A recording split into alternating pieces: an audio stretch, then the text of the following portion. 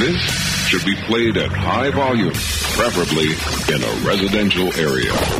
Live and local from the 237 Roof Studios in Upper Lafayette, this is Acadiana's #1 sports station, 1037 The Game. Streaming live on 1037thegame.com and on the free 1037 The Game mobile app. It's Saturday.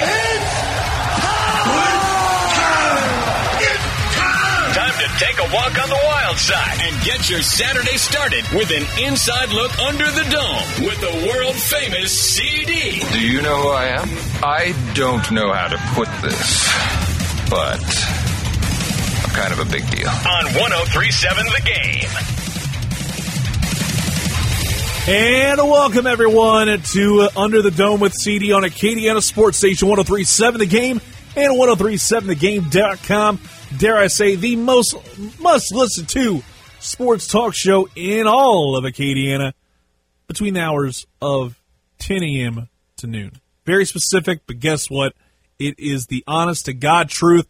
And ladies and gentlemen, as always, we are coming to you live from the 237 Roof Studios, presented by Lafayette Roofing, from the roof to the roots of Acadiana. These good brothers have got you covered. So call them up, 237 Roof. 237-7663. I've mentioned it before. I might as well mention it again. This is a show today where I'm going to keep it very much guest-heavy, but guess what? It's a perfectly good reason. Is the fact that it's rivalry weekend. We had a great quarterfinal of high school football in the non-select side. The select schools got the semifinals, and they had a lot of fun ones. I want to talk about it, and I also have some really cool guests. I'll break that down for you a little bit later in the program. I'll say this. The next guest we have in the next segment is Shane Savoy. He'll be on the Arco Equipment Hotline at 11:15. Talk to him not long after the STM Cougars came away with a big win. Appreciate his time. And we'll break it down, talk about the win over St. Louis Catholic, what's going to be coming up next week, De La Salle on tap. A lot of great things we could talk about. And looking at what's going on right now because again, it felt like we could have wound up having a triple header at Cajun Field. And this stuff's kind of coming through the pipeline, looks to be official. At this point, the LCA Knights, spoilers, will be playing next Saturday at 6 o'clock for the Division III state title against St. Charles. That's going to be fun to see that one next weekend between the Knights and St. Charles. That's going to be a lot of fun. That being said, I'm mentioning the fact we had a lot of great high school football in the Acadiana area. Without a doubt, I think we need to kind of give you an idea of what happened last night and what's on tap for next week's matchups. I'm going to go ahead and do that right about now.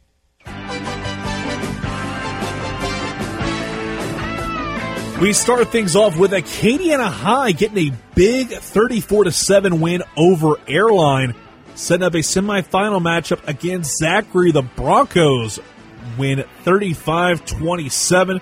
Zachary looking really good right about now with a solid victory over Ruston. Heading into semifinals, Acadiana, Zachary one side of the bracket in the Class 5A playoffs. And then the other side, Houghton beats Mandeville 34-14. Houghton wound up coming with a very wild win over Como last week.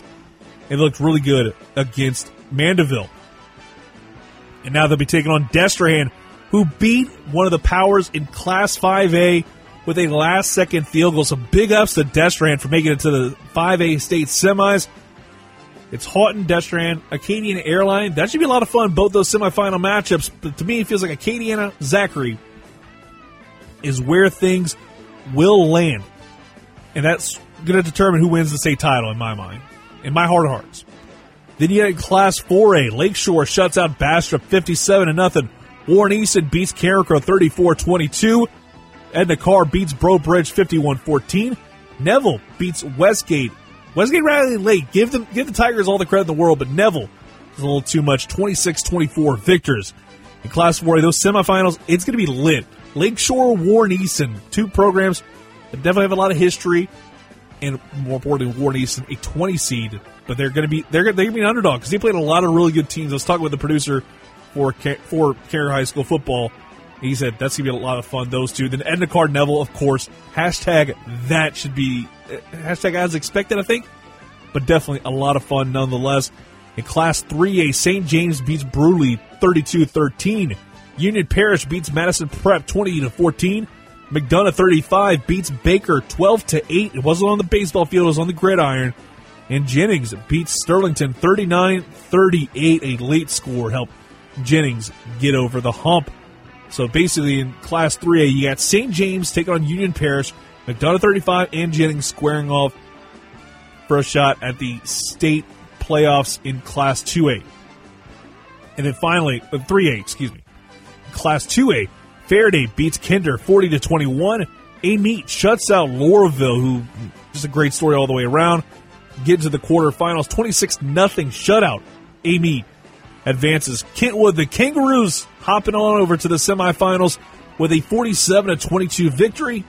And then Manny beating Pine 49-21 in Class 2A. Those semifinals are set. Faraday, A-Meet, Kentwood, and Manny. That should be a ton of fun. And then Class 1A, Logansport beats West St. John 22-14. Oak Grove beats Homer 55-34. East Iberville beats White Castle 14-zip. And Oberlin takes down Basile 48-12. So here's how the semifinals look for Class 1A. And it's going to be East Iberville and Oberlin squaring off on one side, Logansport and Oak Grove on the other. Then we look over at the select schools. All four of these divisions, they've already been mapped out, and we'll talk about that a little bit more in depth in just a few moments. Of course, Rummel beating Brother Martin 37-27 in Division I action. The other Division I semifinal, Catholic High Baton Rouge, or should I say like somebody else across the basin, Catholic High Baton Rouge, 14-0 win over John Curtis. Catholic High Baton Rouge's defense showed up huge in this ball game, obviously shutting out John Curtis, but a 14-0 ball game, able to eke out the victory. Congrats to Catholic High Baton Rouge, 37-27. Rummel gets the win. So yeah, Rummel and Catholic High Baton Rouge, that give me a front row seat for that one. And then in St. Thomas More beating St. Louis Catholic 52-21. Thanks a large part to some big performances. Noah Frederick. I think you also got to bring up the fact that you had your typical Caleb Holstein performance. Walker Howard, an 80-yard touchdown run in relatively the tail end of that ball game. But a 52-21 victory ain't nothing to kind of like shake a stick at. They win. De La Salle, late field goal pushes them over U-High, 17-14. So St. Thomas More, the Cougars, going to be hosting De La Salle. And there's definitely going to be no love lost between these two programs. And then you got Dunham taking on Lafayette Christian Academy. LCA gets a 42-14 win over Dunham. And they'll be thanks to Logan Gabriel, 4 touchdowns. And on the other side of that bracket in Division III, Catholic High New Iberia's Cinderella story comes to a disappointing end. 43-42 loss in double overtime. So it's LCA St. Charles. This is going to be at Cajun Field next Saturday, kickoff at 6. And then you have Country Day at Watchdog Christian in the Wacky Races edition of the high school playoffs. Because Division IV was just completely out of its mind. You had a lot of crazy, you saw all 4 top seeds get eliminated. This week, we saw Country Day lose to Watchdog Christian 56-41. And then Catholic High Point Capee, the Fighting Cody Schutzes, get a 21-8 win over Southern Lab. The world is upside down. Give me this. Give me the chaos that Division IV has for the state title game. Watchdog Christian and Catholic High Point Capee. That is going to be a lot of fun. Just a lot of fun all the way around when it comes to the opponents that are on tap next week. Because, again, the state semifinals for non-select schools, those are going to be interesting. But I think the division, all 4 state title games, they have a lot of intrigue when you look at the select schools. Because first off, you got Rummel and Catholic High Baton Rouge. 2 programs, definitely storied. The Rummel Raiders are going to be a lot of fun. So basically, my mind is wanting to have it's the Larry Holder Matt Moscona Bowl. That's going to be a lot of fun in Division I. And then you got St. Thomas More, De La Salle. De La Salle actually eliminated STM a couple years ago in the state semifinals, if I'm not mistaken. So they've been a thorn in the side of the Cougars. So why not have this rematch between these two teams for the state title in Cougar Stadium. That should be a lot of fun. Again, with Division I and Division IV, I don't know where those two teams are going to play. I haven't seen anything outright that says that, but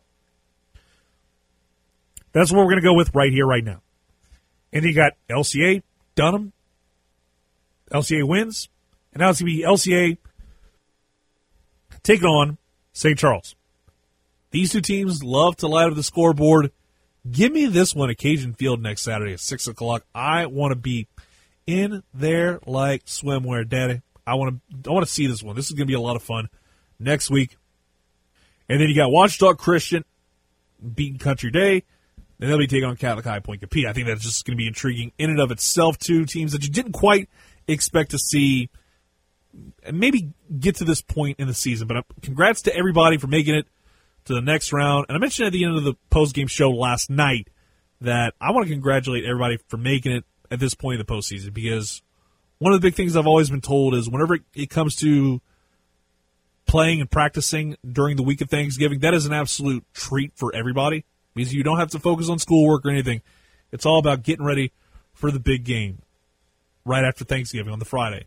That is a really cool experience, and I've met a lot of former players, and they love that experience, so more power to them. We're going to go ahead and take a quick timeout. When we come back, we're going to go over the Arco Equipment Hotline for the first of many times. Talk with Shane Savoie, offensive coordinator for the St. Thomas More Cougars. Next, you're listening to 103.7 The Game and 103.7thegame.com.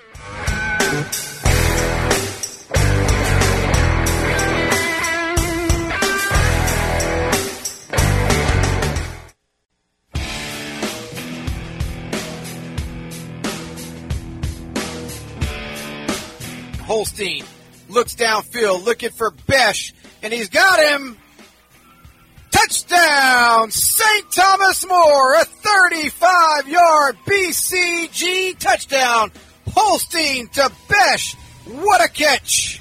And you've been hearing that all season long right here on 103.7 The Game, thanks to our guy, Danny Jones, the voice of Cougar football. And my goodness, this Holstein to Besh has been absolutely phenomenal, and dare I say lethal combination for a lot of programs in Acadiana and across the state, as we saw last night with it.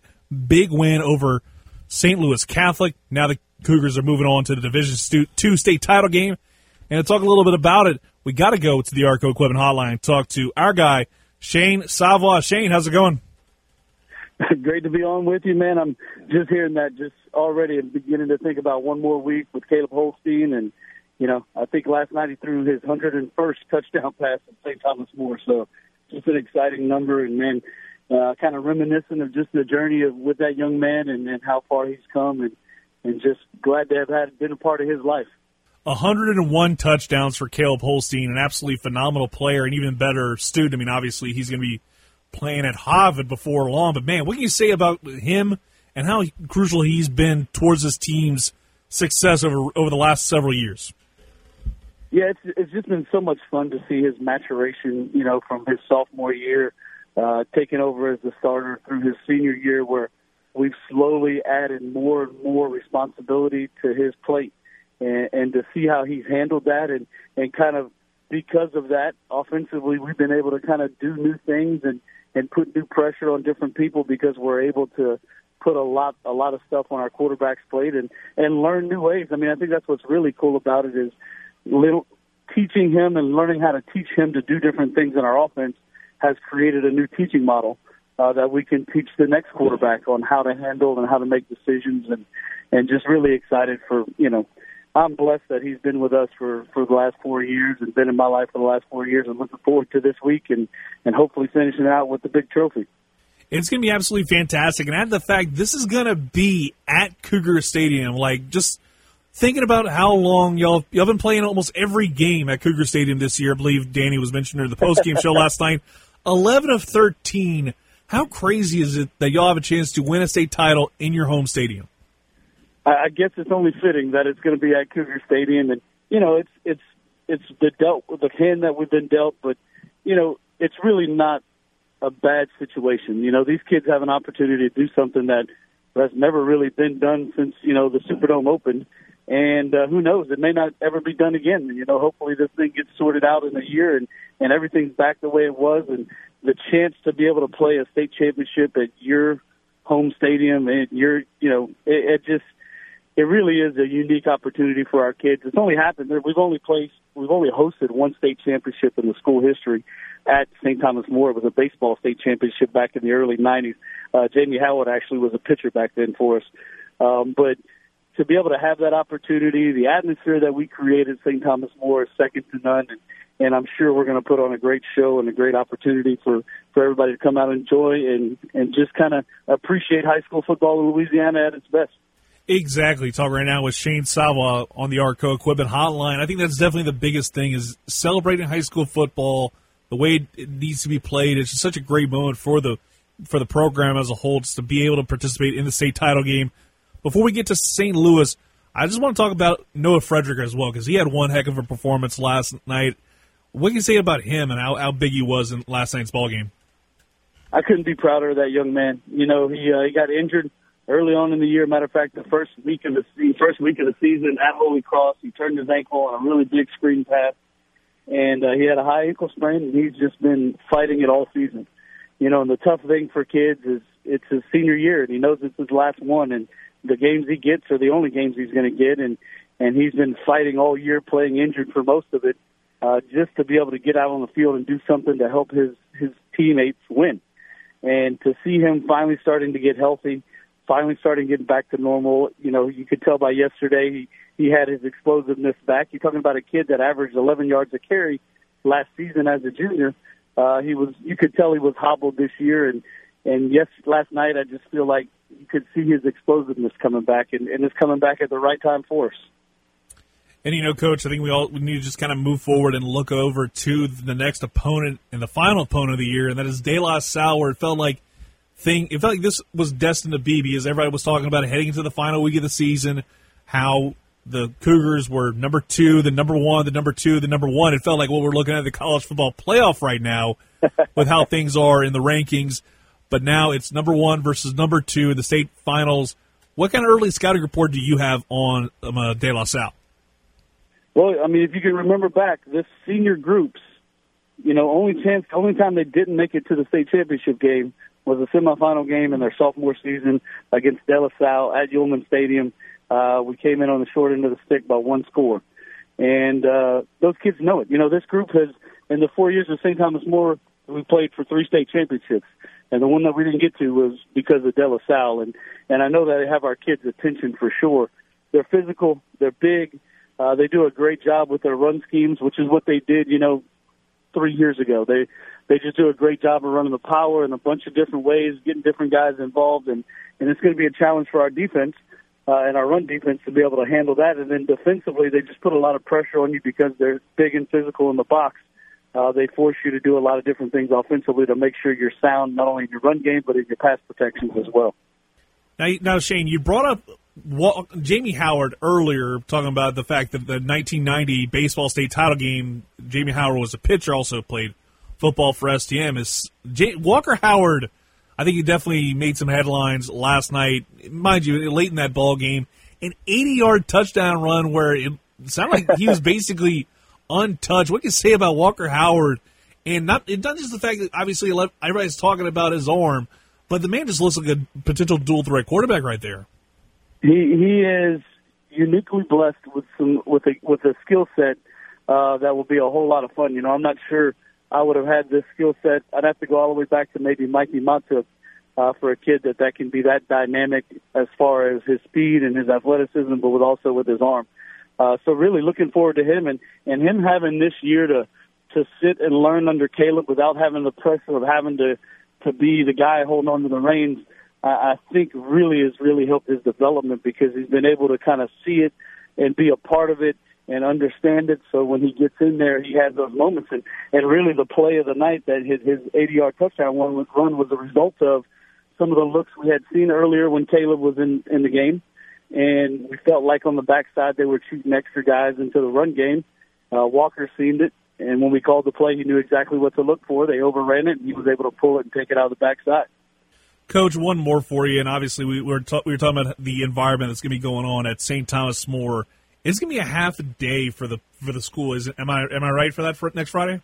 From what I hear, we'll have a half day. We're going to have basically try to set up a champion square. We'll have a stage. I think they've booked a band, a DJ. They'll have some food there available, and just trying to create a really cool environment for all the people to come out and again, like we said earlier, celebrate high school football in Louisiana, celebrate the Division II state championship, and all efforts to build up that game that night that will hopefully live up to its billing. Coach, thanks so much for coming on. We'll talk to you down the road. Good luck next weekend. Thank you very much. God bless the Cougar family for showing up tonight, and we look forward to bringing a state championship game home to Cougar Stadium, and hopefully a state championship trophy gets to stay with us. Once again, Shane Savoy, ladies and gentlemen, offensive coordinator for the STM Cougars. Absolutely phenomenal. Was grateful to have him on the program. One of the many guests we've got on tap for you on this show today, and I got to say, this is a smorgasbord of a show because we've got a coach in the 15s and analysis at the bottom of the hour. That's how we roll here. Of course, maybe some commentary here and there to end up each hour because, trust me, you're going to want to hear what I have to say about 10:45 or so. Let's just put it that way. If you know where I'm coming from, you know what's good, but I'm just looking forward to talking about everything else involving the world of sports. And we'll start that off next with our guy Steve Lassen of Athlon Sports. We'll talk to him about the big rivalry games this rivalry weekend, and there's a lot of things we can talk about, and I can't wait to do so. 11:15, Tim Rebowe joins the program, a special guest. We're going to talk to him about winning the Southland Conference title for a second straight year, the great year that the state of Louisiana has had. Simply put, it is a phenomenal show. Ross Jackson, of course, joining us at 11:30. And yes, we'll be talking about Shy Tuttle. You know we will. We'll take a quick timeout, and when we come back, we got a whole lot more, not quite unscripted, but definitely unsanctioned, Under the Dome with CD coming up next. Steve Lassen. You're listening to 103.7 The Game and 103.7thegame.com, the only game in town.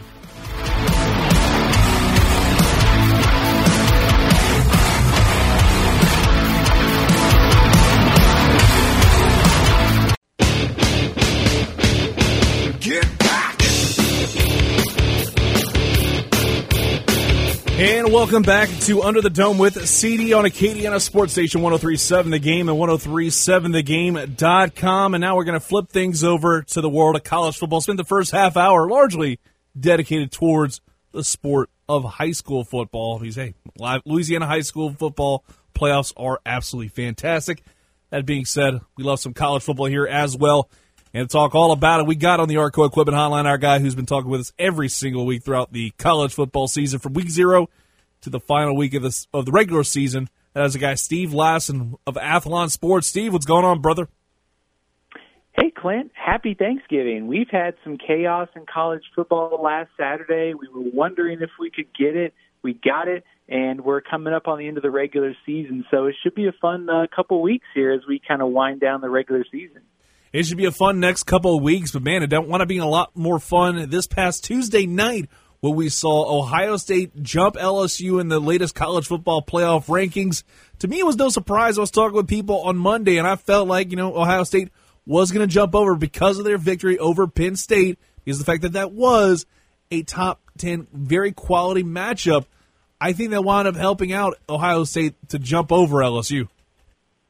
It really did. The committee has thought highly of Penn State since the first ranking. They were number 4 when the first top 25 came out on November 5th, and they stayed in the top 10 all in the last 3 rankings. So the committee thinks pretty highly of Penn State.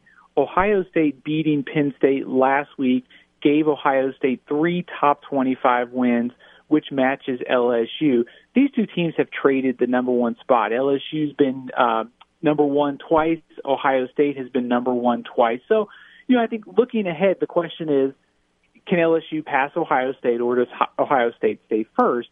And just from what's ahead, Ohio State gets Michigan and potentially Minnesota in the Big Ten championship. That's 2 top 13 wins. And if it's Wisconsin and not Minnesota, it's 2 top 13 wins. But LSU gets the number 4 team right now in Georgia. So I'm not convinced that Ohio State stays there, but I think right now the Buckeyes have the inside track for that number one spot. It's interesting to see where things set up right here, right now. And when you look at LSU, obviously you got Texas A&M this Saturday, and we'll talk about that a lot later on. But I think without a doubt, you also got to bring up the fact they'll have Georgia, who's right here, right now, the number 4 seed in the college football playoff rankings. What does that mean if we see Georgia obviously get the win over the Nerds of Georgia Tech, and we move on to the SEC title game in Atlanta? How big of that would be? What kind of jump could LSU make to get back in the number 1 spot if they win that one SEC title game? Yeah, I think they could jump back to that number 1 spot, and I think style points will matter. If LSU goes out and beats Georgia and dominates the game, and even if it's a 27-17 kind of game, but LSU controls it throughout, I think you have to feel pretty good about LSU's chances to move back into number 1. Ohio State, how they play at Michigan and how they play in the Big Ten championship game could impact it too, because the committee clearly views that these two teams are close. So, the word game control and all that comes into play. How good do you look at this point? So, yeah, I do think LSU has a shot. I think if you had to project ahead, if Ohio State wins out, I like their chances to be number 1, but I'm not necessarily set on it, especially if LSU handles Georgia, who the committee thinks is number 4 right now in the SEC championship. And of course, Georgia has a pretty good resume at this point as well. And let's flip it over to the Ohio State for another moment. Just talk about this game. Talk right now with Steve Lassan of Athlon Sports. I got to say that Ohio State-Michigan game is going to loom large. And to me, it feels like right here, right now, this could be the one opportunity that Jim Harbaugh has going forward, because obviously it feels like, at least to me, 1,000 miles away from the big house, that this is a big game for not only Ohio State, but for Jim Harbaugh's future. You with me on that? I think Jim Harbaugh, I guess I'd put it this way. I don't think he's on the hot seat by any stretch of the imagination at Michigan, but I do think at some point you have to get over the hump if you're Jim Harbaugh. You have to beat Ohio State. And looking ahead, Michigan gets Ohio State at home, and the way Michigan has played the last few weeks, you can kind of talk yourself into the upset here. And, just going forward, next season, Justin Fields is going to be back. The game's in Columbus. So it's almost like if they don't get Ohio State this year, when is it going to happen? So I think it is a huge opportunity for Michigan, especially at home. The way Michigan has played since the second half of that Penn State game, they've been a completely different team. We did see last week against Penn State, Ohio State had some flaws that showed up. If you can get pressure on Justin Fields, you have to be able to contain him on third down runs. But there are opportunities to get pressure and get some sacks. And the second thing is the turnovers that Ohio State had in a rivalry game like this. If they're that sloppy with the football, that's a recipe for losing. So, yeah, I think it is a huge opportunity for Jim Harbaugh and this Michigan team to continue what's been going on since that Penn State game, but still going to be very difficult to get past Ohio State. Going to be very, very difficult, and we bring up the Big Ten. Might as well stick there for a minute. And we mentioned Minnesota, and this Saturday is going to be interesting. 2:30 kickoff between Wisconsin and Minnesota. This is going to be very much for that other slot in that Big Ten title game. Which way are you leaning here? Because to me, it feels like Minnesota could wind up getting things done against Wisco. Yeah, I agree with you. I like Minnesota, but I think this one's going to be close. You look at the history of these two teams. Minnesota won last season, but you have to go back to the 90s to find the last time they beat Wisconsin in back-to-back years. This series has been dominated by the Badgers, and the weather is going to be an issue. There could be some snow. It's going to be windy. It could be cold. So those are kind of the conditions that you would think would favor Wisconsin and Jonathan Taylor in that running game. But we've already seen Minnesota pick up the big victory against Penn State at home. And I think as long as the weather isn't too much of a factor, I think the Golden Gophers get it done and beat the Badgers and clinch a trip to the Big Ten championship game. I should say, one other thing on Michigan and Ohio State, I think the state of Louisiana, all suddenly big Jim Harbaugh fans this week too. I'd have to agree with you wholeheartedly there. I think they're big khaki-wearing fans right now. But, you also got to bring up the fact they're definitely cheering on the man known as Gus Malzahn and Bo Nix with that 2:30 game as well on CBS. It's the Iron Bowl, a tradition unlike any other. Alabama-Auburn, and this is a do-or-die game for Alabama. Obviously, one loss on the year. You're with Mac Jones as starting QB in this ball game. Can Mac Jones really kind of turn back the magic and help this Alabama team keep their CFP hopes, despite how slim they at least seem, keep them alive? I think so. I think so far what we've seen out of Mac Jones, and of course the competition level hasn't been great. Western Carolina played a lot against Tennessee and started against Arkansas. Been pretty efficient, not making a lot of mistakes. He's doing what he needs to do, which is to be the point guard of the Alabama offense, get it out to those receivers and let them make plays on the outside. I think this game really comes down to two things. I think it's Mac Jones and Bo Nix. Which quarterback makes plays? We've seen Bo Nix has struggled against the top opponents when they've played Florida, when they've played LSU. He's got to be better. And he's at home, and of course, going back to the Georgia game, he showed flashes against Georgia late when they switched the tempo. Can he pick up where he left off in that game? Alabama's defense, certainly not a vintage Nick Saban defense, but still pretty good. And I think outside of the quarterbacks, I think the line of scrimmage is so key because Auburn can dominate up front. How healthy is Alabama? They've got some injuries up front. Their offensive line has been clearing some running lanes, but how are they going to be in pass protection against Auburn? So I think it's going to be a low-scoring game. I think Alabama finds a way to get it done. And I will say for Gus Malzahn, he really needs this game after losing to Georgia. It certainly would not be good to go 0-2 against rivals. Don't think he's on the hot seat by any stretch of the imagination, but certainly would be pretty disappointing, I think, to finish the year losing to Alabama and Georgia.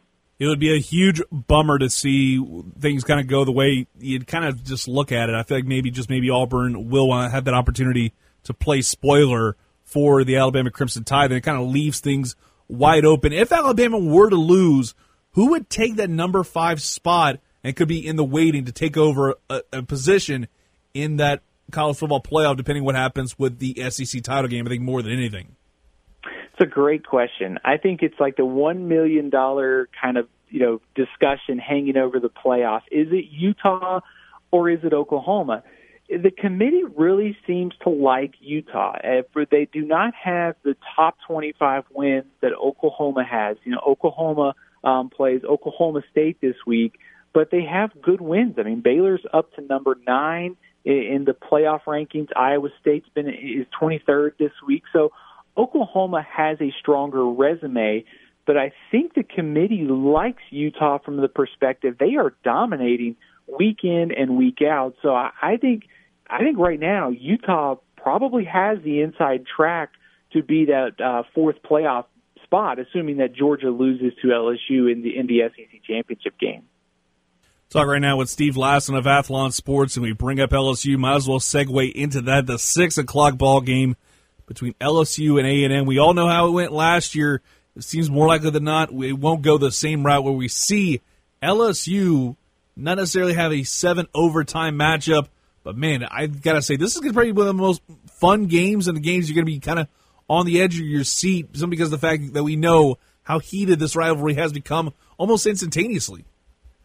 It really has. That game last season was, entertaining to watch, and you kind of think about the plays and what transpired in overtime. It was one of the better games that I've seen in the last couple of years. I don't think LSU is going to need overtime to win this game. I think the revenge factor, I think we've kind of seen this week, LSU has not forgotten what happened last year in College Station. I think LSU is going to be pretty motivated on Saturday night to win this one. I think we kind of saw last week that Texas A&M has made some progress in catching up to the SEC. They played Georgia tough in Athens, but they still have a ways to go. This is a young team, a lot of new faces stepping in on defense. I think they're going to have their hands full trying to slow down Joe Burrow and these receivers. So I like LSU, and like I said, I don't think they need overtime. this year. I think the revenge factor, the Tigers take care of business this Saturday. And that's going to be a lot of fun, but now we're going to kind of look over to what's going down in Lafayette, Louisiana, with the Louisiana Raging Cajuns on the verge of something that they've never done before, a double-digit win season, taking on ULM at 6:30. It's a nationally televised game at that, which is even more cool when you really just think about it, the fact that the Cajuns are on national TV during the last week of the regular season, and more importantly, they're getting a lot of votes in the AP Top 25 poll. They're getting the ARVs there, and in the Amway Coaches poll. Do you think that by the end of the season, could the Raging Cajuns make it into the top 25? I think there's a chance. I think if they win against Monroe and then go on the road and beat Appalachian State, or I guess wherever the game is going to be, whatever transpires in the Sun Belt Championship game, if they finish the season with double-digit wins, and then they would have the victory over Appalachian State, who is ranked in the college football playoff rankings again this week, I think they have to be in the consideration to be in that top 25 discussion. Even if they don't get there, let's just say they finish outside and they get votes. I mean, still, what a season for Billy Napier and this team. I mean, defensively, they've made progress. You look at the offense and how explosive it is. Just, losses to the Mountaineers and Mississippi State earlier this year, close. This program has come a long way in 2 years, and I think regardless of whether or not they get ranked, that's a testament to how far this program has come under the staff. Steve, thanks so much for coming on, my man. I say I'll talk to you next week, but we're trying to iron out some plans for next week's show because obviously the SEC title game could wind up throwing some wrenches, some plans. But I'll keep you in the loop, my man. Hopefully we can talk to you next week. Hey, absolutely, Clint. Enjoy the games. Happy Thanksgiving, and we'll talk soon. All right, that was Steve Lasson, Athlon Sports. You can follow him on Twitter at AthlonSteven. And we'll take a quick timeout, and we'll talk about something. I've mentioned the Louisiana Raging Cajuns. I think you know where I'm headed. We'll be back after this on Acadiana Sports Station, 103.7 The Game and 103.7thegame.com. Of course, you're listening to Under the Dome.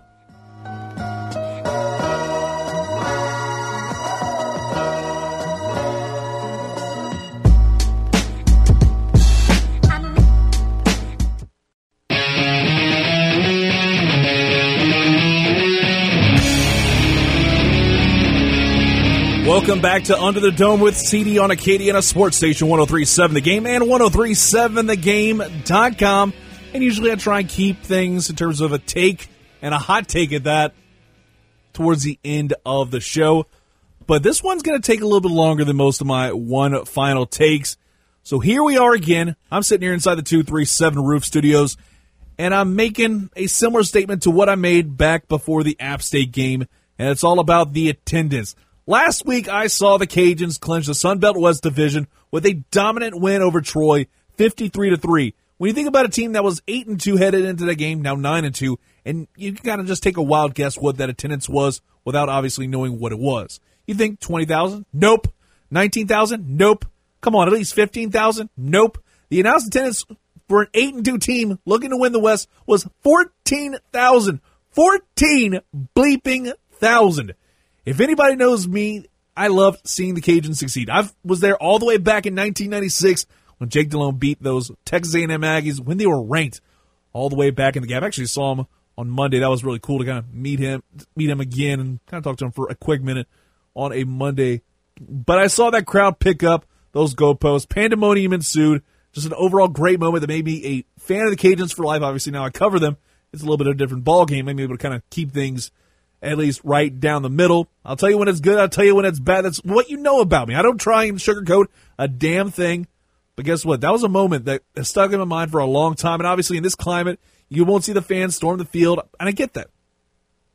But why are we seeing the attendance numbers at such an all-time low? HUD's last year and Bustle's last year had absolutely poor attendance. And you can account that with the fact that the product that was put out on the field was pa-ball. When you look at what's been done, how much things have changed just in the matter of years from the time when HUD's regime ended to right here, right now, you can tell there's a dip in attendance and a lot more from the student perspective. This is kind of the first rant I'm going to have, first of many. I can remember being in that student section as a proud alum of UL, I used to get in Cajun Field about 90 minutes before kickoff so I could be at that railing and have fun watching this team win or lose, and also some light heckling because that's what you do, right? Now, you probably head up to the railing of the student section 5 minutes before kickoff because the student base isn't wanting to go to the game. They'd rather drive across the basin for about 2 hours, maybe 3, depending on what kind of traffic it is, to go watch the LSU Tigers. It may sound like the little brother syndrome to some of those things over on Tiger Droppings, but guess what? There's more than one game in town. I get it. People want to support LSU, and that's great. That is fantastic. More power to you. My whole thing is that they'd rather go to LSU rather than support the home team, the true home team, the university they go to, and have the kind of moments that I can remember having when I was at UL.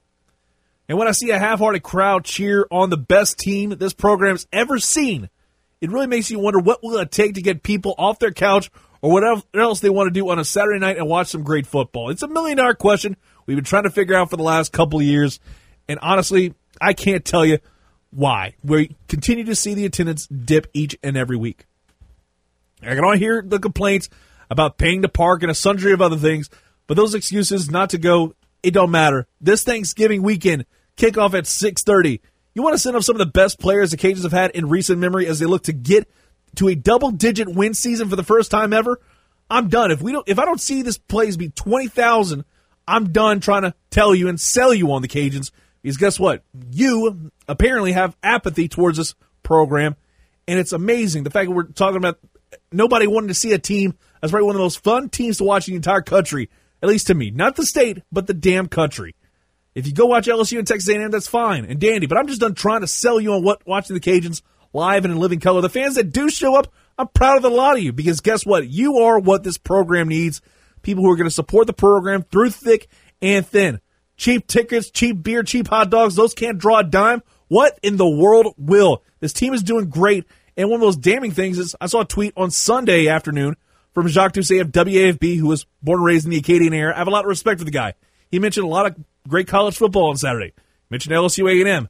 Mentioned the Bayou Classic, Nichols, North Dakota, completely ignoring the Cajuns UL Monroe game. Had to quote tweet that, and that got a lot of run.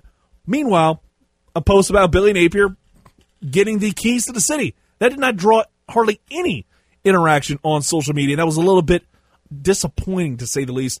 And it just continues to boggle my mind right here, right now, that we're talking about the Cajuns and attendance still an issue. So I'm not asking you to go send off the Cajuns the right way.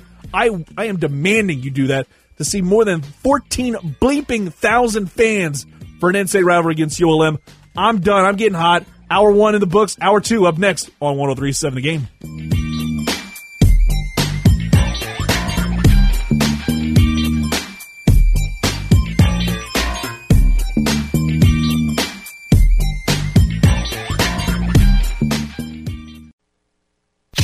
This should be played at high volume, preferably in a residential area. Live and local from the 237 Roof Studios in Upper Lafayette, this is Acadiana's #1 sports station, 103.7 The Game. Streaming live on 1037thegame.com and on the free 1037 The Game mobile app. It's Saturday. Time to take a walk on the wild side and get your Saturday started with an inside look under the dome with the world-famous CD. Do you know who I am? I don't know how to put this, but I'm kind of a big deal. On 1037 The Game. And welcome, everyone. Hour number 2 of Under the Dome with CD on 1037 The Game and 1037thegame.com. Getting kick-started. And you're listening to the must-listen-to Saturday morning sports talk show in all of Acadiana. And, of course, it's right here live inside the 237 Roof Studios, presented by Lafayette Roofing, from the roof to the roots of Acadiana. These great people have you covered. All you got to do is call them up at 237-ROOF. That's 237-7663. Hopefully you have a great Saturday afternoon. Of course, it's rivalry week. There's a lot of things to talk about, and I'm just looking forward to the weekend ahead. We're an hour out from high noon. That means I'm getting ready to enjoy some great stuff, including the fact we got Cajuns, ULM, LSU, Texas A&M. This is going to be a great weekend for rivalries and just some really great football. And, of course, in this second hour. We got Tim Rebo joining the program in about, let's say, another 10 minutes or so. We'll chat him up about his program, the Nicholls State Colonels, and how far they've come. And now, second straight Southland Conference title. They're gearing up for a big game against North Dakota. Kickoff at 3. So trust me, I've mentioned it before. It's a great time to be a fan of football in Louisiana. And right now, it's just absolutely glorious to talk about the fact that we've got the LSU Tigers, Nicholls State Colonels, Louisiana Raging Cajuns, Southeastern Louisiana even. A lot of programs doing pretty darn good right about now. It is absolutely fantastic. Hopefully, you're enjoying what we got for you in this first hour of the program. Thanks again. A lot of credit to Steve Lassen, the good brother, joining the program. Talk a little bit about the final week of the college football season. But, of course, we'll kind of keep that conversation going a little bit with what's on tap, and we'll get to what is on tap this weekend right now. The weekend is finally upon us. Oh, hell yeah! Pull up a bar stool and let's get you informed about what's on tap right now. A lot of stuff on tap this weekend, and of course, the biggest thing on tap is rivalry week. It is college football's almost natural aphrodisiac because there's a lot of great, high-caliber, high-quality football games in the world of college sports. I think the biggest one we got to talk about right here, right now, is the big game. It's getting underway right about now, and of course, we're talking about the Ohio State and Michigan getting ready to square off in, as they call it, excuse me there, but it's going to be Ohio State and Michigan, the number 1 seed right here, right now, in terms of the college football playoff rankings. They jumped LSU earlier in the week in those CFP rankings. They'll be taking on the Michigan Wolverines. That is a matchup that can wind up determining a whole lot of stuff. And if we see Michigan somehow pull off the upset of all upsets, yes, both teams are ranked, but you got to about imagine the fact that in the Jim Harbaugh era, they have not beaten Ohio State. Could it happen? Possibly. But I think this is a game that's just going to wind up determining a lot of things when it comes to the college football playoff rankings. Because if Ohio State somehow loses, they're going to be out of contention. They'll be outside looking in, more likely than not, because I feel like Minnesota could give Ohio State a whole lot of hell next week in the Big Ten title game. There's just a lot of stuff that we can just say right here, right now. It's concerning to see what's going to happen this time next week. I want to see what happens with those pesky Ohio State Buckeyes at 11 o'clock. The kickoff was just moments ago. I'll give you more of an idea of that as the show moves along. What's going on over there, or you can just wind up turn on the TV, mute it, and keep listening to me talk about what else is going on this week. And, of course, rivalry week definitely takes precedent over everything in the world of sports on such a wonderful Saturday after Thanksgiving. It bookends itself perfectly. And, of course, we got to talk about UL Monroe as a marquee matchup on ESPNU, nationally televised game, 6:30. I ranted and raved about it earlier. But get your keisters out there to go support this program because they deserve a lot of the love and a lot of pub because they have been absolutely phenomenal. And I love talking about this Cajuns program, and hopefully they can sustain it for a long time because I'm loving the fact they are 9-2 on the verge of getting their first double-digit win season in program history. I'm going to talk with Tim Rebo about that as well because it's just awesome to know that man was a part of the program and saw a lot of wild stuff happen. And now things are turning around. Billy Napier, the culture, it's amazing. But, of course, they're taking on UL Monroe, a program that has definitely been a thorn in the side of the Cajuns. And oddly enough, the last time these two faced off at Cajun Field, it was an overtime battle with Caleb Evans coming out the victor in that one. I got to say, give me the Cajuns in this one simply because of the fact that I love what I've seen from them all season long. They are becoming more and more of a complete team as the season progresses. That's all you're asking for if you're Billy Napier and company, because that's what you want out of your guys, to be the absolute best in the business. But, of course, we'll kind of keep the conversation going into a matchup that was happening a little bit earlier today, or later on today, with the matchup between, of course, you guessed it, Alabama-Auburn, the Iron Bowl. This could be an opportunity to finally get rid of the demon that is, or the albatross that's weighing over the College Football Playoff Committee, and that is the Alabama Crimson Tide. Mac Jones Can he be the return of the Mac and get those Elephants a chance and a second chance at getting into the CFP? It seems very tough, largely because of the fact that I think Bo Nix and the Auburn Tigers are up for this challenge because they are going to be like sharks smelling blood in the water with a relatively inexperienced quarterback. You're going to be going up against him. You want to bring a lot of pressure and shaking the dude's confidence early. I wouldn't be surprised if Auburn comes away with a huge win and an upset that winds up kind of making things a little bit easier for the committee, and they don't have to take quite as much you-know-what when it comes to allowing a team that did not participate in the SEC title game in that spot. But I'm looking forward to seeing what's going to happen with that one as well. 2:30 kickoff on CBS. And, of course, the main event, 6:30, LSU, Texas A&M. It's a matchup we waited a whole year for, and it's finally upon us. We get to see LSU and Texas A&M kind of hash out their issues, because, trust me, there were a lot of them to talk about. And, of course, we got to kind of bring up as well what's going on with the NFL this weekend. And I think there's just one game in particular you got to keep an eye on, and it is without a shadow of a doubt what's going on in Sunday afternoon. Of course, we had a lot of great matchups on Thursday with Thanksgiving, but I think Sunday, all that matters is what's going down between these two teams, San Francisco and the Baltimore Ravens. Lamar Jackson, the clear frontrunner for MVP talk, without a doubt in my mind. And hopefully we're getting ready to see a hell of a matchup between two of the best teams in the NFL, the 49ers and the Baltimore Ravens. Can we see the Ravens help out the Saints a little bit more? Because, of course, this could be a potential Super Bowl matchup. The 49ers currently still atop what's going on in the NFC, but a loss to the Baltimore Ravens could help out the Saints a lot more heading into that pivotal matchup. We'll talk with Ross Jackson about that as well, because guess what? The 49ers will be playing the Saints next week, and the Saints have a few extra days to prepare for the phenomenal opponent that is the San Francisco 49ers. I feel like everybody saw that coming, that we'd see this team bounce back after a really tough year, losing Jimmy G early, and then we see what's happened now. The Baltimore Ravens are absolutely fantastic. Give me the Ravens here, because I love what I've seen from them. And yes, it's going to be a relatively short week, 6 days. Not quite as short of a week as it was for the New Orleans Saints, going from Sunday to Thursday. But you know what?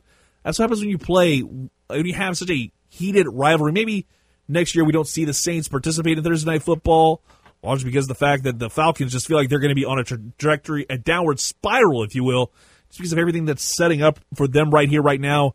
I'm not a fan of seeing this kind of rivalry kind of fall to the wayside and get buried amongst a whole lot of other muck and mire. But we'll kind of get to some of that in a little bit. But in the meantime and in between time, we're going to go ahead and take a quick timeout on the floor, and we'll talk about what else is going on in the world of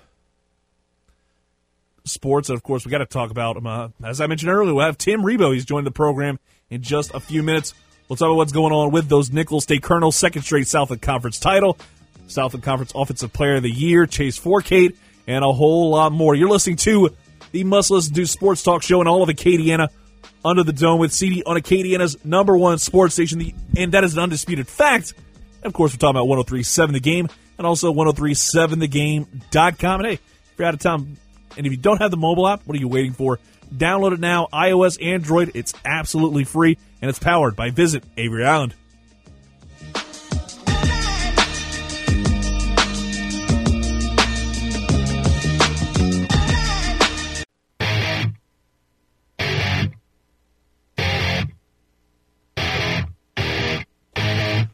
Welcome back to Under the Dome with CD on Acadiana Sports Station 103.7 The Game and 103.7thegame.com.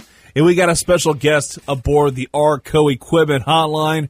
And, of course, it is Nicholls State Colonels head coach Tim Rebowe, fresh off of winning a Southland Conference title and getting geared up for a big matchup later on today against North Dakota. He's on the ARCO Equipment Hotline right now. Coach, how's it going? Hey, Clint, thanks for having me, man. I appreciate it. I appreciate you coming aboard the program once again. Last year we had you on a couple of days after winning the Southland Conference title in a thriller, but you did it again, 2 straight Southland Conference titles. What do you say about the way the trajectory this program has been through the last couple of years, and this was another crowning achievement for the Colonels? Well, there's some good people around here, and I'm really happy for this senior class. They had a lot to play for this year, a lot of expectations going in. This football team worked hard to get where it is. But, the administration, the university, and the whole community, everybody pulling in the same direction. That's what it takes for us to get to where we are today. I think you also got to give a lot of credit to, of course, your quarterback, Chase Forkhead, named Southland Conference Player of the Year. What can you say about what he's been able to do throughout his time as the starting quarterback for the Colonels? Well, anytime you have an experienced quarterback returning, you have a chance to win some games. And 4 years ago, we recruited Chase and said, "Hey, come here and be the face of the program." We wanted to turn this into something special over here. The way he's matured over the years, and he's so competitive. He gets guys to play with him and for him. And this senior class has led us to 30 victories in their 4 years. So really, really happy for him and his whole class. Talking now with head coach of the Nicholls State Colonels, Tim Rebowe, on the Arco Equipment Hotline. And, of course, we got to look back at last weekend's game. Last Thursday night, Nicholls State gets a 28-27 win over Southeastern, a nail-biter to say the least. What do you say about how that game went last Thursday?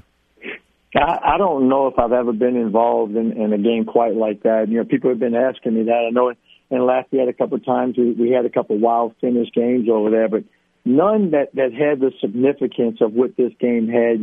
You're playing your rival for all the marbles. You're on the road.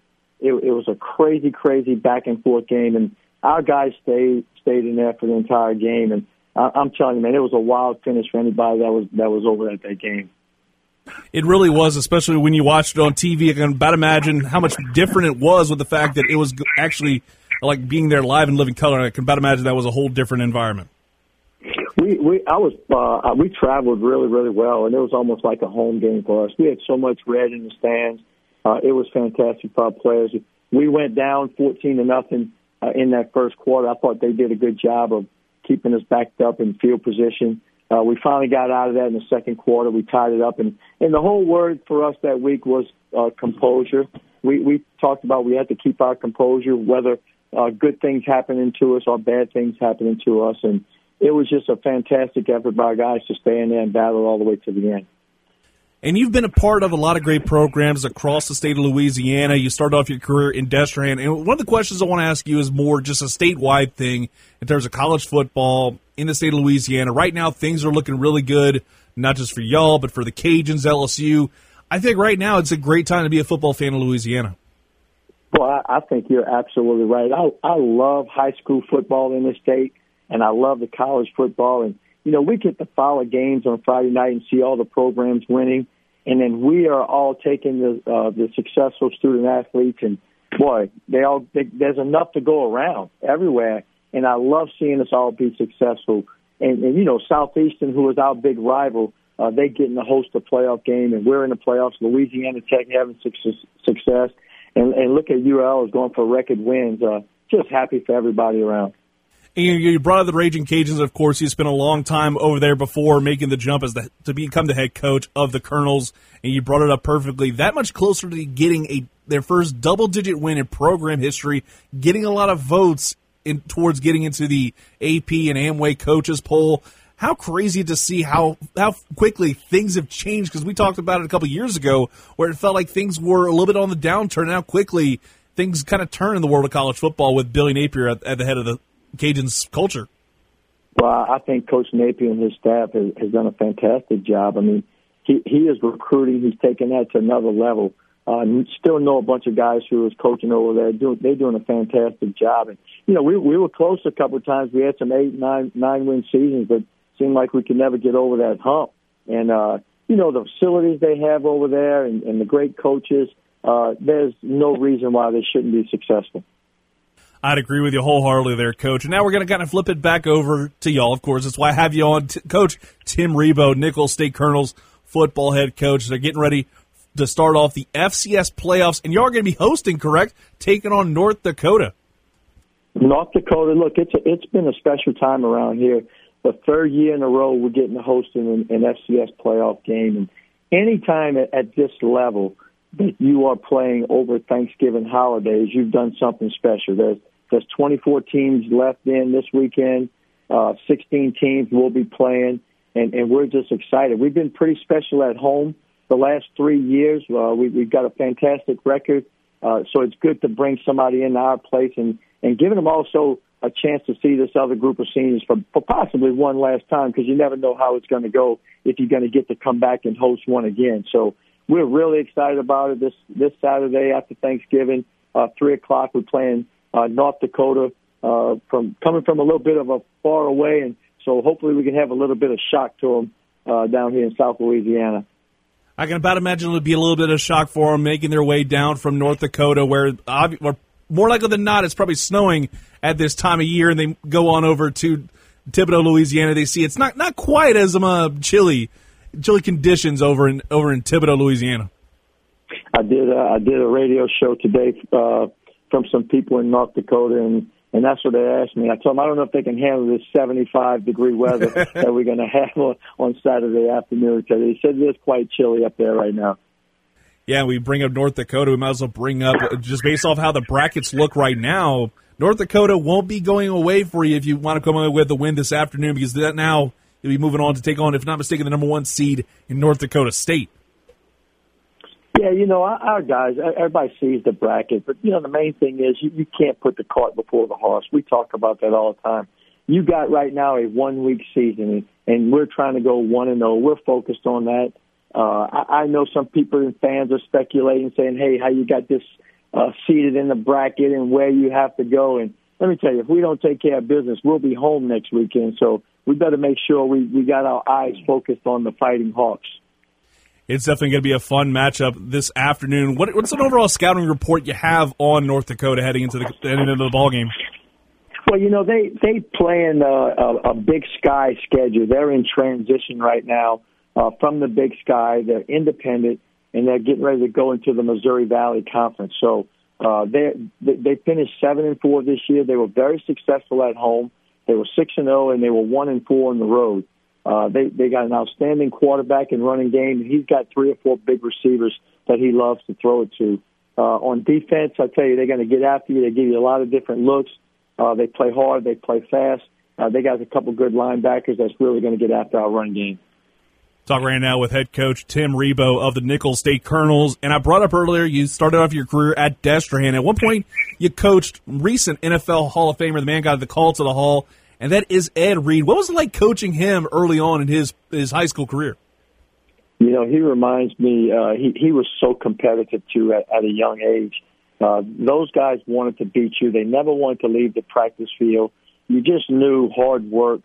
And he was that leader, that people always gravitated around him. He played any sport that he could. He played basketball. He played baseball. He ran track. And he was pretty special on the football field also. He really was, especially when he made the jump over to the NFL. And, one more before we get out of here about Ed Reed. What was it like watching him during his Hall of Fame speech? And how incredible was the bust and how accurate it was with that glorious beard that Reed has? We had a group of people, his ex-coaches and principals and all. They were going down to the induction, and I wanted to go, but there was no way. It happens in August, and we're in fall camp, so I was sorry that I couldn't make it. But it was quite special to see a guy right there from St. Rose and all the things that he's done, and his message was simply incredible. You still in touch with Ed Reed? Yeah, he stays in touch a little bit. He's so busy. He's got so many people, but he's been coming back home more and more now that he's retired.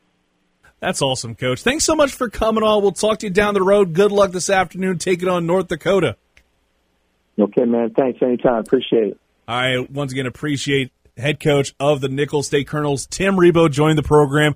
I was happy to have him on last year, even more so this year, because it feels like now, and I brought it up to him earlier, it's the fact that this program over the last few years has kind of kept taking leaps and bounds and moving forward, and we're seeing just how great of the state of Louisiana is with football now that we've got Ed Orgeron starting to try and build that wall around Louisiana in terms of recruiting. We're seeing that work out quite well. You just look around. You can say right here, right now, I'm loving what the man himself, Tim Rebowe, had to say right there. Hopefully you enjoyed it just as much as I did bringing it to you.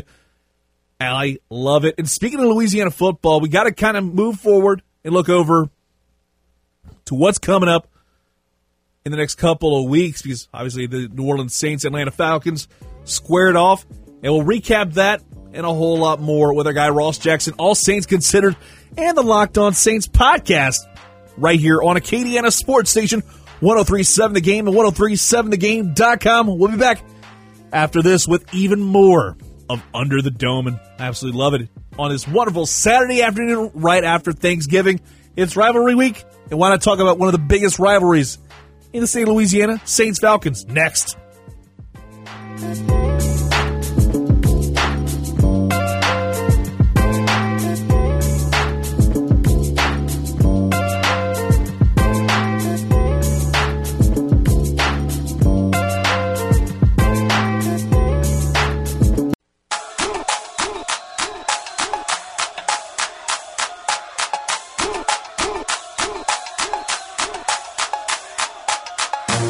Welcome back to Under the Dome with CD on Acadiana Sports Station 103.7 The Game and 103.7thegame.com. Live as always from the 237 Roof Studios. And hearing that sounds ever sweeter, especially after a big win on Thursday Night Football in primetime television against those Dirty Birds, the Atlanta Falcons. And what a great win it was, despite, how things were in the final moments.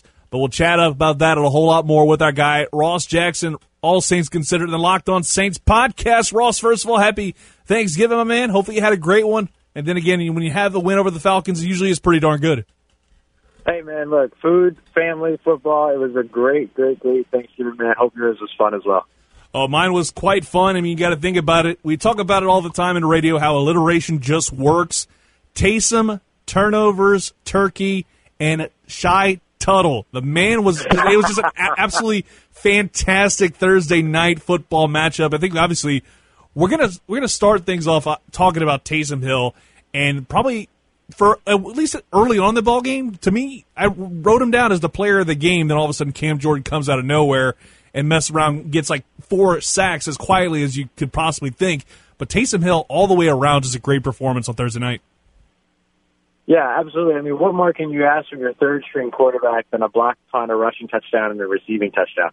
I don't know what more you can expect from a guy, but he talked after his the post-game presser after the game there, and he talked a little bit about how the expectation was that he would have a little bit more usage this week against the Falcons. They specifically also had him built into a couple of packages for the first Falcons game, but some things didn't work out in terms of getting those plays called. But this time around, they were called, and he got to take advantage of it. At one point, he had 3 touches in the game with 2 touchdowns, and then, of course, the block punt as well. I mean, he really was your Saints' first half for the most part. He just electric. The guy's electrifying always, and so to get him into a position to where he could take advantage of that and actually put some points on the board, it was a really, really good way to start off the game for the Saints. And, I mean, just how many times are we going to see the Saints block a Falcons punt? I mean, it just doesn't get any better than that. It feels like the Thanksgiving tradition at this point. It's a big reason why I'm definitely going to start pushing for take the Cowboys out of Thanksgiving games and put the Saints in every year, Saints-Falcons. Have that every year.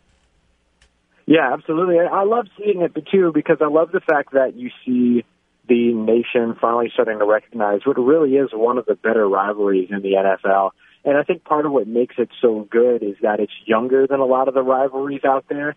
And so all of the sort of the way that the rivalry is approached, the social media play within the rivalry, all of it is very much in today's world. And because of that, I think that it's a lot of fun, and I think that it's a good rivalry to keep putting out there in front of people. So I love seeing it 2 years in a row now on Thanksgiving, and hope that they keep it up. Talking now with Ross Jackson, All Saints Considered, in the Locked On Saints podcast. I think they should be keeping it up because, after all, you think about it, the Saints are quickly becoming the top draw in the NFL. The early ratings came out, and Thursday night's win over the Falcons to clinch the NFC South was the most watched Thursday primetime show on any network in more than 2 months. It's safe to say that Who Dat Nation definitely wants to see them boys succeed. Yeah, absolutely. And that's one of the things that you see it almost every single week with those primetime games. You see New Orleans up in the top 10 for ratings, whether or not their team is playing. Just the city itself and that market itself, the entire Gulf Coast region. Look, we love football.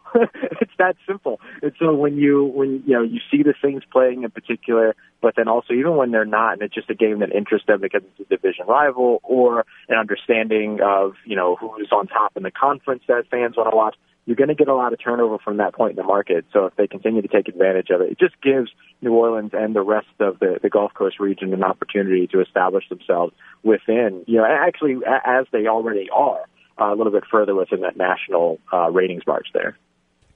All right, now we're going to kind of get back over to the ball game that happened last night in Atlanta. I think obviously we got to bring up Drew Brees, not necessarily like the most prolific game in the world, mind you. It's kind of been the MO for Drew Brees in this month of November, or as I've put it, NFC South November. I feel like right now you just look at Drew Brees, it's not necessarily like the all-world numbers we expect, but he's still getting the job done. Yeah, absolutely, and he's still playing a very good game. I mean, he's still efficient, no turnovers. He wasn't sacked at all yesterday, and some of that had to do, a lot of that had to do with his offensive line, but some of it just had to do with his style of play, too, getting the ball out quickly on those passing attempts. And then also his just mobility in the pocket was really good on that Thursday night game. He played a great game. He's not going to always have 30 of 39 for 311 yards and 3 touchdowns like he did against the Panthers, but you still see him absolutely be the guy that is the leader of a team that has so many ways to score against you that even when you have a game to where Drew Brees, technically he threw a touchdown, it was a shovel pass, but you didn't see Drew Brees throw his style of touchdown. You didn't see Alvin Kamara with any touchdowns this game, Michael Thomas, Jared Cook, but they can still come out and beat you. And he's the leader of a unit that has the ability to do that in many, many different ways. It was interesting to see what he was able to do, but I think it was more, we talked about it after the Atlanta Falcons lost, the way that kind of offensive line for the Saints underwhelmed, and we saw Drew Brees under pressure a lot. That story flipped over on Thursday night. We saw the Saints defense get 9 sacks, 4 of which came from Cam Jordan, the first time we've seen somebody do that since all the way back in the 90s for a Saints player. Back in 1997 was the last time we saw somebody put up 4 sacks. What can you say about Cam Jordan? And more importantly, was he channeling his inner Dwayne Wayne in his post-game attire? It certainly seemed like it, right? That's so funny. I thought that same thing. Yeah, man, look, Cam Jordan, outstanding game from that defensive line. The Saints are in a place right now, and Saints fans should take note about the fact that they rotate 8 guys on the defensive line every game, and they keep those pass rushers fresh, whether they be in the interior or on the edge. And that's one of the things that's really special about this unit is their rotation. But also, even the interior guys are pass rushers. Sheldon Rankins, David Onyemata, Malcolm Brown, Shai Tuttle, we saw yesterday. We saw him have a great game on Thursday. And so, all of these guys on the interior are just as much pass rushers as the guys over on the edge. And so you saw all 3 of the edge guys get there. But Cam Jordan leading the way, pacing with the 4 sacks. And of course now, of course we should recognize that the rest of Week 13 has yet to be played. That'll be on Sunday. But right now he sits on top of the NFL with 13.5 sacks. That's a new career high for him. He's number 2 now on the Saints all-time sack list with 85 sacks. That puts him only 30 behind Ricky Jackson. And this is exactly what he signed on to stay in New Orleans for, was to continue to have a season like this and continue to have more seasons like this throughout the rest of his playing career. He wanted to be able to do it in New Orleans and be a legacy guy, and he's showing you exactly how much that meant to him so far this season, for sure. I mean, he's got 4 games left at 13.5 sacks, so he looks like he's going to end up with a really, really good season here and should be in conversation for some Defensive Player of the Year conversation if he keeps this up. I think he definitely should. Ross talking right now. Once again, Ross Jackson, All Saints Considered Locked On Saints podcast. And whenever I mentioned the Dwayne Wayne, I had to make sure to pronounce that Wayne part just right, because people might not have gotten what I was talking about, obviously, with a little throwback to a different world. Because when I saw those shades, I'm like, my God, man, you're already my favorite player. Quit trying to up the game even more. I know, right? Every time he comes out here, and he's always rocking something different. He came out with the curly mustache at the beginning. He's coming out with a different world look now. I love it, man. Cam Jordan, he's one of those guys where, you see him, you see what he does in the post-game pressers, or you see what he does in the pre-game interviews, things like that.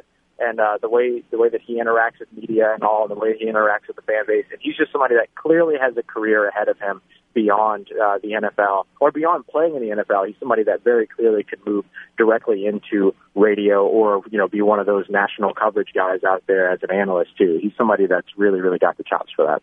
He's got the chops for it, and I think he could wind up doing a bang-up job all the way around in his post-NFL career. I would hope it'd be on the TV side of things, because I think Cam Jordan on radio, it wouldn't translate nearly as well, obviously, because I feel like I'd love to see Cam Jordan just break out all the style points when it comes down to it. I think that's a big reason why I'm looking forward to seeing the Saints potentially make it to the Super Bowl, because Super Bowl media days, Cam Jordan would probably be the absolute highlight. That's very true. Yeah, and then, the other reason why I would love to see him on television is just he's so expressive. He's so expressive in the way that he looks at the camera and the way he lets you know, like, this is how I'm really feeling, despite what I'm saying. Love him for it. But yeah, man, absolutely. Get them to the Super Bowl for nothing else. I mean, yes, get them in the Super Bowl to get them in the Super Bowl, but Cam Jordan on Super Bowl Media Day would be a ton of fun to watch. It would be a ton of fun. I think we got to, obviously, now we talked about a lot of the positives. Let's talk about the negatives now in Thursday night's win over the Falcons.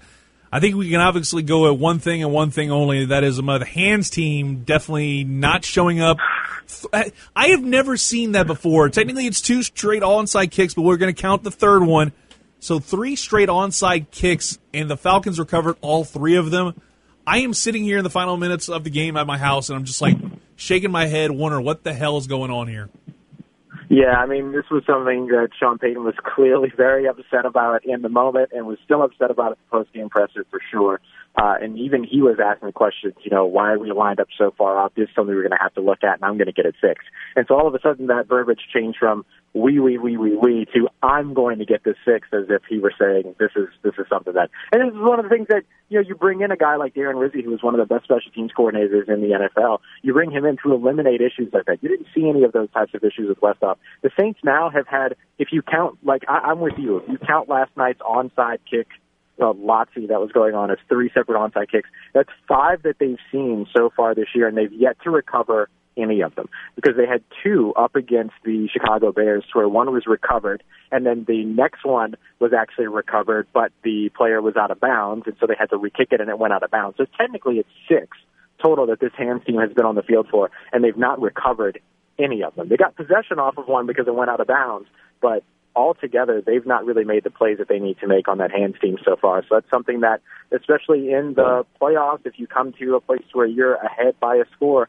you're going to come up against that situation, and you don't want to give a playoff offense another shot by giving up any of those onside kicks.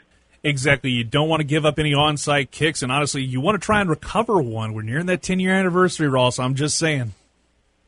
Oh, yeah, absolutely, man. Oh, man.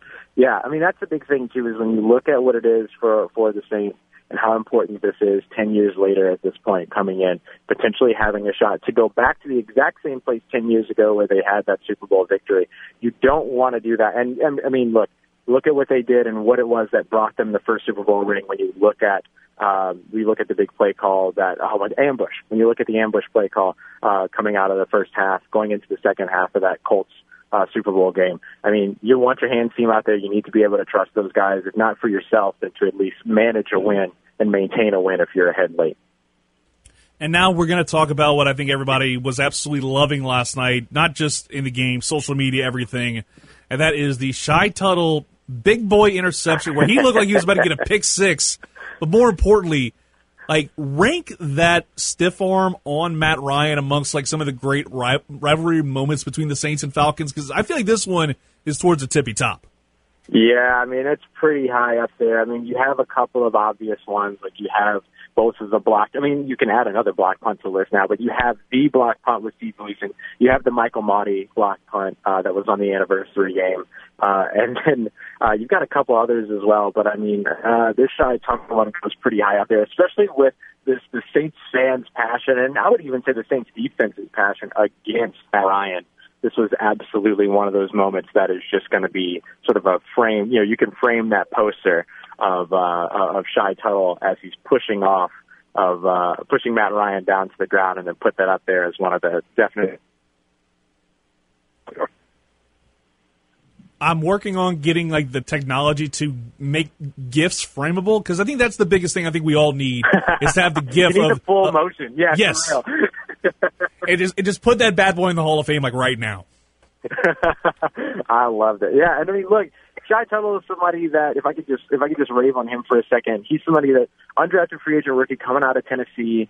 He's kind of an undersized guy, and he plays in the defensive interior, but he's somebody that has a little bit of that versatility to where he can play off the edge as well. We've seen him do that a couple times this year.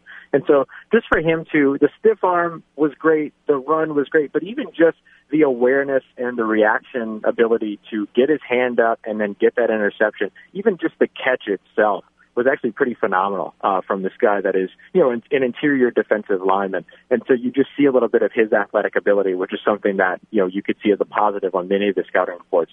And you see that Ryan Nielsen, one of the most underrated assistant coaches out there for the Saints D-line coach, has really, really bought into what Shy Tuttle has brought to this game, and is giving him opportunities to be in places where he could succeed, and Shy Tuttle's paying everybody back by making plays like that. And, obviously we got to kind of look forward. The Saints already clinched the NFC South, and now they're getting ready for a big one next Sunday against the San Francisco 49ers. And this one is definitely a big-time rivalry matchup from back in the NFC West days. I think there's still some bad blood between these two franchises. Which way do you think this one could wind up turning out right here, right now? Because obviously we'll talk about it a lot next Saturday. But give me your thoughts. Yeah, I mean, I think this is going to be one of those games that is it's going to be a little hard to call just because, look, you're watching the Saints come off with some pretty inconsistent victories here, but victories nonetheless. The biggest issue for the Saints has just been that inconsistency. But, of course, they've also been playing for these past 4 games, as you mentioned, Division November or NFC South November. This has been 4 very familiar opponents that know them very well. Now, all of a sudden, they're going up against teams that they haven't played in some time. San Francisco 49ers, Indianapolis Colts, Tennessee Titans, none of those guys have played against Michael Thomas and Alvin Kamara. And so if you're disappointed at all in the performance that you saw in any of these players or any of these skill position stars that the Saints have marched out on the field during Thursday's game, I think you could walk into a situation now to where they're able to take advantage of some mismatches. They're able to take advantage of some defenses that haven't that they're able to, if they're able to do as they've done so far this entire season, and perform very well against good pass rushers, and they're able to limit the run game, and that would severely limit what San Francisco likes to do on both sides of the ball, and New Orleans should come out of that following weekend. If they can do all those things, they've got a 10-day break here to prep and get ready for San Francisco, and San Francisco, by the way, coming to New Orleans off of playing what is going to be a hard-fought game in Baltimore as well. The Saints should walk out of that game as the number 1 seed in the the NFC Conference. That'll be interesting to see what happens there, Ross. But, obviously, there's no Saints football on Sunday, so what the heck are you going to wind up doing, Ross? Are you just going to sit back and watch that 49ers-Ravens game? Yeah, I'm definitely watching the 49ers and Ravens game. A little bit, undercover. I'm a little bit of a Bills guy as well. I really like to see the Bills win, but they also played on Thursday, so I won't be watching them either. So I was thinking to myself, what am I going to do this week? But I think definitely it's going to be that San Francisco and Baltimore game for sure. And, obviously rooting for Baltimore the whole way there, and Mark Ingram hopefully to help the Saints out again the way he did. Look, I will say Mark Ingram, somebody that doesn't play for the Saints anymore, but definitely went into his last primetime game up against Los Angeles Rams, still with something to prove, carrying some of that heartbreak from the NFC Championship game with him. So I'll be looking for him to help the Ravens beat up on the 49ers and serve the 49ers up to New Orleans the following weekend a little beat up. Ross, thanks so much for coming on, my man. We'll talk to you next week. I'm enjoying it. Have a great rest of your Thanksgiving weekend, bro. You as well, my friend. Thank you so much, man. Happy holidays to you. I'll talk to you next week. All right, that was Ross Jackson, All Saints Considered Locked On Saints podcast. Love talking to that cat. Absolutely just enjoy the heck out of just conversations with him in general. We were texting, right at that Shy Tuttle, the stiff arm, I had to text him, immediately. It's bruh, what just happened? This is the most amazing thing I've ever seen. I'm so glad I was able to get a gif of it. But we'll take a quick timeout. We'll wrap up the show next. One final take, and I think everybody's going to agree with it. We'll be back after this on Acadiana Sports Station 103.7 The Game and 103.7thegame.com.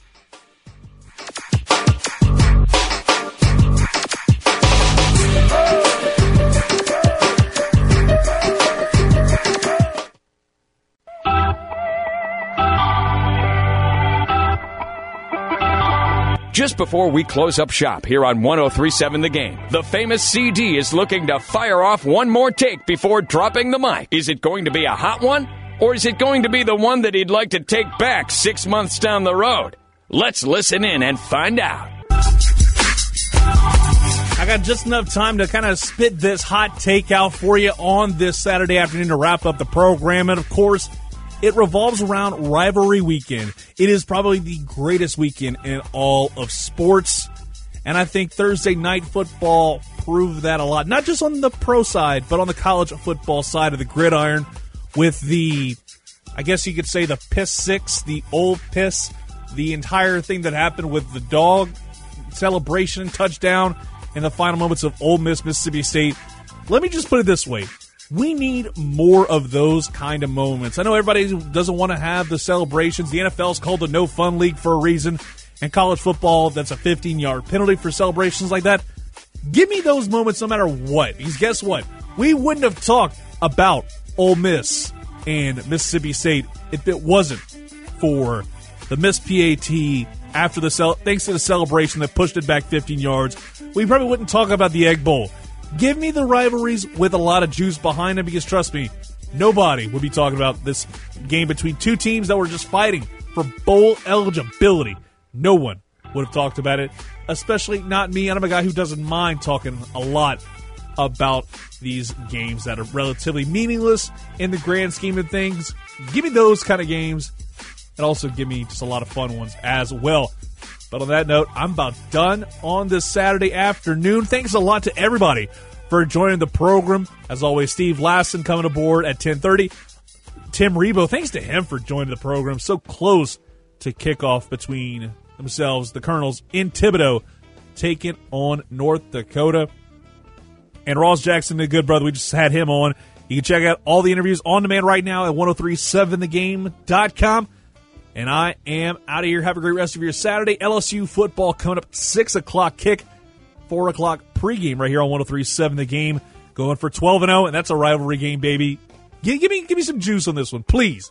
Give me some juice, and we have ourselves a whole heck of a lot of fun. I'll be back with you next Saturday, getting ready for Championship Saturday, SEC title game, Sun Belt title game. Who knows what else I'll get into.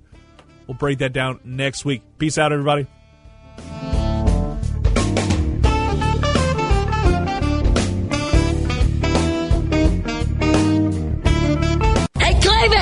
Wake up! The show's over. Oh, yeah. Kick it.